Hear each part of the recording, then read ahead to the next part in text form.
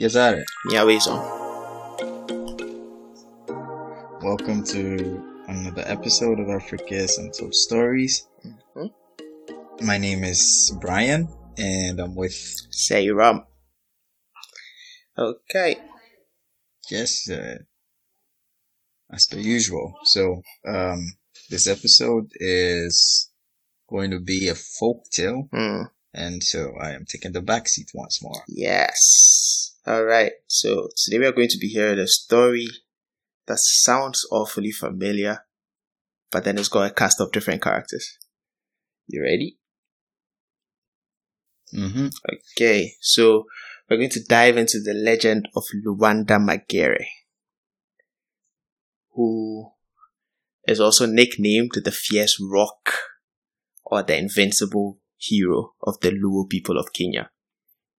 So the Luo people, I don't know, do you want to jump in here and tell us who they are? So brief information. They are an ethnic group that resides largely in Kenya, and they are the fourth largest ethnic group in Kenya. There are just over 10 million of them, and they speak an Nilotic language. There are some notable Luo people that a lot of people would have heard of, like Raila Odinga and what's the actress's name? Lupita Nyong'o. Oh, Lupita. And yeah, Barack Obama as well. What? Okay. His father's half. Yeah. So yeah, they're large and notable people. Nice. Okay. Well, let me just jump into the story then. So, Luanda Magere. He was born. When he was born, right? His mom died. That's a very sad note to start on. But his mom died giving birth to him. And his dad was lost in a battle against their enemies. So, his dad was a warrior as well, who died in battle.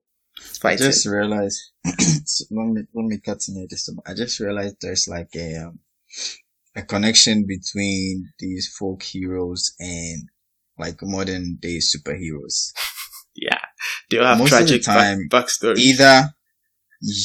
Tragic backstories. Yeah. Most of them, their parents died, and it's like the same thing with most superheroes. Almost all of them are orphans. It's the same thing that's with the folk heroes as well. That's true. That's very true. But yeah, so because of that, he had to be raised by his grandma, right? And the thing is, like, most of his early life is not really spoken about. It's just known that the Luo people have always been at war with the Nandis and the Langos, who are like very fierce enemies and fierce when it comes to battle. And they had been on like a wild losing streak until Luanda came of age and joined in the battles. So he quickly rose to fame. You said they were constantly in battle with who and who? The Langos and the Nandis. The Langos and the Nandis. Yes. Alright, those are also what do you call them? Ethnic groups that largely reside around the same area as the Luo. Mm-hmm. Not necessarily in Kenya. So the Lango currently reside largely in Uganda. Mm. Yeah. And then the Nandi? The Nandi reside they are largely in Kenya, while the others are largely in Uganda. But then, the story as you're telling it, there was no Kenya or Uganda back then anyway. Yeah. So that would make sense. Yeah, exactly. So like I was saying, they were basically on a hard losing streak up until the time Luanda joined in the fighting, right? And he quickly rose to fame because he seemed to have superhuman capabilities. Let me just put that. He seemed to have like superhuman abilities in the sense that he like people actually thought he had indestructible skin. Like there's a reason they called him invincible, because it appears that spears or arrows or any weapon thrown at him simply just bounces off the guy. And he became so formidable at a point that he alone could take on like an entire army of people. That's how bad it got. I mean, bad in the good sense for the Luo, right? Yeah. So, and it got so bad, like even at a point, the enemies, the Nandis nicknamed him God's Miracle. And at a point, whenever they are on the battlefield and they hear that Luanda is on the battlefield as well, they immediately just retreat. Like, there's no point fighting. We are going to lose. Let's just go home.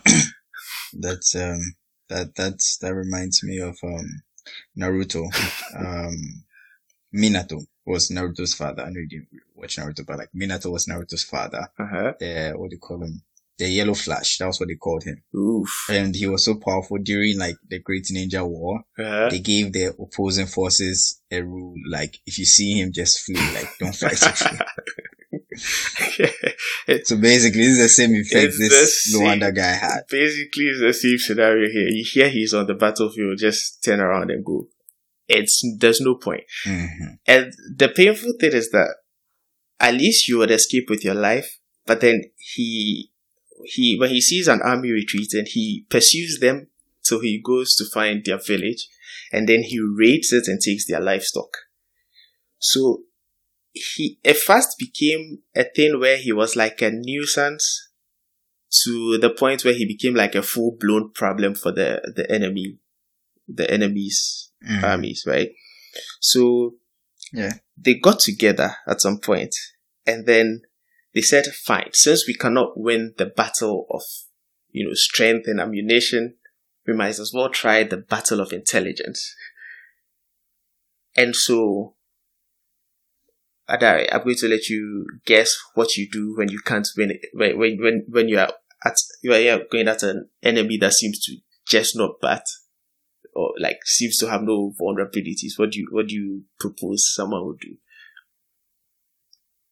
That you find their vulnerability. Mm-hmm. Go on, you're almost there.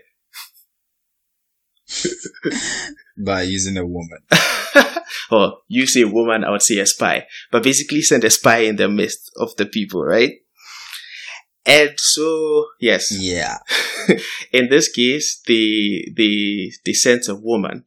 And not just any woman. They basically presented the prettiest or the most beautiful princess of their land as a sort of... Wait, but, so was he wasn't married at this point? Oh no, he was married. He had multiple wives. In fact, one of the resources even said that he had up to 25, which I genuinely think is BS, to be honest.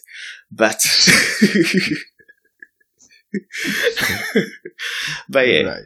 He had, it's not like, it wasn't uncommon for people back then to have more than... people to have multiple wives. Yeah. So this was basically like, you know what? Let's just stop all the fights and let's just make peace. We offer you the prettiest, or basically like the most coveted maiden of our land as a wife. And let's call it truce, basically. But then, obviously the Luo elders were, suspicious. It didn't sit right. Yes. Yeah. So they warned against this, but then Luanda he just agreed anyway. I was like, why not? So he took her in as his wife. And for some time, appeared things were like on a more peaceful note because there's a treaty in place. Everything is going nicely. But then, like as we said, she was actually sent there to gather intel, to find out what exactly makes him that untouchable in a sense, and to find out if he had any weakness they could exploit. So, having lived with him for a while, there was a moment where he fell sick, Does it? Let me cut in a moment. Does it say how long she lived with him? No, it doesn't say how long she lived with him. It just says that at some point, his first wife, who he usually trusts for, like, to take care of him, to tend to him when he's not feeling too good, was away on a trip. Yeah. Yes. So she was unavailable at the moment where he found himself to be in trouble. Like he was sort of ill or something. And so he needed someone to tend to him constantly. And he turned to, that's why, and this is another reason why I think the 25 wives is BS, because if he had that many options, what are the odds that he picked the one that people want him against, right? But then he turned to the Nandi wife and then asked her to tend to him for that period while his first wife was away. But then this is the problem where you've seen Luke Cage, right? Yeah. Remember the scene where he got like that blunt force trauma to his head and had to be operated on, but then it was almost impossible because man had indestructible skin. Yes. You couldn't penetrate his skin. Basically, that sort of scenario here. So you're supposed to treat him with herbs, but then there's no way to actually make an incision to deliver the herbs where they needed to go. So he had to tell her how to, cut him. And the secret to his strength was that you cannot harm him like Luanda. You can't harm him. But then his shadow is, his shadow is what you have to cut to be able to do something like that. So it sort of revealed to the lady that his shadow is his weakness. That's where they can get him. You have to cut his shadow. Yes. Basically, the human being, invincible, invulnerable. You cannot cut or harm him. But to be able to cause him to bleed, it's his shadow you must go for. So what? Like, if you cut off his head and like his shadow's head, his head will cut off? Basically, yeah. Yeah. Interesting. Yeah. And also, this is a good place to mention that when I was reading up on the story, they mentioned that his enemies, the Nandis and the Langus, the stories use them interchangeably, which is weird for me. But then they specialized in fighting or raiding villages at night. That was their specialty. They basically used the cover of darkness to operate swiftly. Which would make sense as to why nobody figured that out yet. Because if you're fighting with the cover of darkness, then it's pretty hard to get a shadow So having discovered this, she turns to him, he falls asleep. She sneaks out of the house, goes back to her people, reports what she just saw. And that's like without hesitation, that same night they attacked. But then, it was sort of like a mistake on their part because attacking at night means that they were caught by surprise. There is no shadow. Yes, but then there's no shadow. So the war was actually like they were still getting their ass whooped in effect. But then this one actually dragged on longer than usual. So at dawn, while they were retreating and Luanda was pursuing them like he usually does, one of the soldiers stood like hidden while Luanda was coming up a rock, and then he threw his spear at his shadow, which had been projected onto the ground because the sun was coming up. And that's like, so it struck his shadow. Hero gets downed, slain, basically, and falls to the ground, turning into this massive rock, which, according to, legend, is still there. It's actually visited by people from time to time. Wait, okay. Yeah, so his shadow was against the rock. No, he fell down, he collapsed into a heap and became this huge rock. So he was the spear was thrown. It stabbed his shadow, and then Yes. he died. Yes, And when he died, he transformed into a rock. into a huge rock. Yes, transformed into a huge rock. Interesting. Yes, sort of blocks the path of Interesting. the people so that they don't go back to attack his people, sort of thing. Like even in his death, like even after he died, right? Because he, Right, okay, I get it. yeah, even after he died, it said that the Nandis experienced a drought that lasted for close to 2 years. So, so even, Wow. yeah, even after his death, he was like seriously screwing with them. Right. But then that's basically how he met his end. He got downed because he told his secret to his wife that he was warned not to take in. And that ended the whole legacy or the whole story of this hero. Also, I should mention that because he's used to pursuing the people on his own, it's said that his army wasn't with him at the time that happened. So Yeah. he actually had to appear to the people in his village, his elders. He appeared to them in a dream, and then he told them where they can find. Told them what happened. Yeah, he told them what happened. Told them where they can find this rock that was in the middle of the path.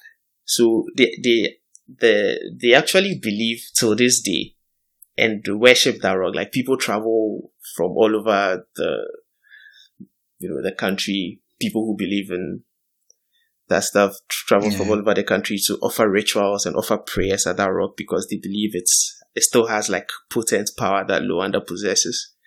I mean, come on. Even after his death, he was still like looking out for his people. So it's quite a crazy story. Yeah. Interesting story. Mm-hmm. Interesting story. It's very interesting that this is the third story of an invulnerable human from folklore that I can remember at the moment. There is the Jewish Samson, the Greek Achilles, and now the Luanda. Mm-hmm. And 2 out of 3 of them met their downfall because of a woman. Yeah. Looks like Achilles was the only one who kept his head straight. Yes. They needed the intervention of a god to kill him. Yeah. Basically. Everyone else fell to women. Not that women are bad. Let's just state that right out of the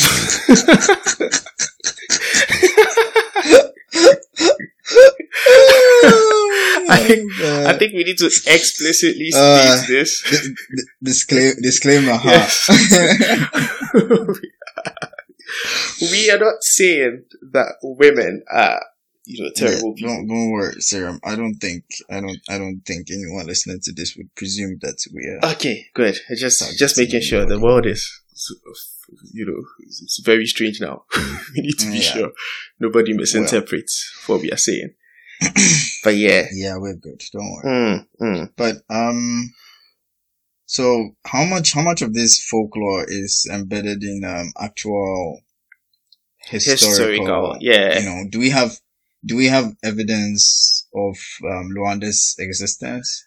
Well, other than the rock and the stories that have been passed down by orally, as typically African history we don't know. takes. Yeah, there's nothing really. I know, or it was when I read about it, they said he was born somewhere in the 1720s or something. So there are some accounts of the story that offer dates. I mean, they even mentioned his mom, they mentioned his dad, they mentioned that he was raised by his grandma. So a lot of it seems to be it's a mix of. I get it. So this is one of those things that we'd never really know. Yeah, we wouldn't really know. Not unless you have a time machine. Mm-hmm. Which I'm hoping we can get soon, so I can go verify a lot of these things. But at least it does appear that his skill in battle and his strength was unparalleled at the time he was alive. Cause must have been interesting. Also, his name sounds like the capital of Angola. Yeah, Luanda. Yeah. Right. Anyway, so what's our episode lesson? Our lesson. A lesson on what do you call them? Listening to your elders sounds good. Okay. Yeah. Certainly. Because I mean, if you listened, Mm-hmm. if you listen to the elders when they advised him that don't do this, he would have been fine. Yeah. And it's especially interesting considering the initial suggestion to give him the Nandi wife came from the elders of the other people. Yeah. Like they came up with that plot. Mm-hmm. And his elders probably knew what the other ones were thinking. So they're like, don't do it. That's true. Listen to your elders, man. He didn't listen to them. Yeah, this is a much better Yeah. lesson than the other one that I had in my head. So let's just go on. Right. Alright. So I think that's it for the story then. Yep, that's it for the story. Alright. Lovely story. Mm-hmm. Okay. Then, I guess that brings us to the end of, this episode of Africa's Untold Stories. Next episode I'm taking over again. History stuffs. Yes. Right. So, thank you for listening. Please do remember to, I'm going to change that part a little bit. It's not automatic visa. It's like a record. Right. Thank you for joining us. And, please remember to like and share the podcast as well. Mm-hmm. I'm pretty sure a lot of people wouldn't have heard of some of the stories we tell, especially the ones like this one, Yeah. Rwanda. Because I noticed actually that when we put out the episodes that, most people have heard very little about. Like I wouldn't have heard this one if it wasn't because of you anyway. Mm-hmm. So those ones tend to have less listens because people don't really recognize the names they're seeing. I'm presuming that's how it is. Oh. Or people search for those kind of things less. Uh-huh. Yeah. But then, yeah, that's the point of all Africa's Untold Stories. These are Yeah. untold stories. Yeah, you know, untold. we're telling them. So, please do share with others so that they get to listen to these kind of stories. Mhm. And, follow us on Instagram at Africa's Untold Stories and on Twitter at That's Africa's_Untold with S. Yes. And, I think that's it. Yeah. Thank you for joining us. Mm. Till next time. Peace. Peace.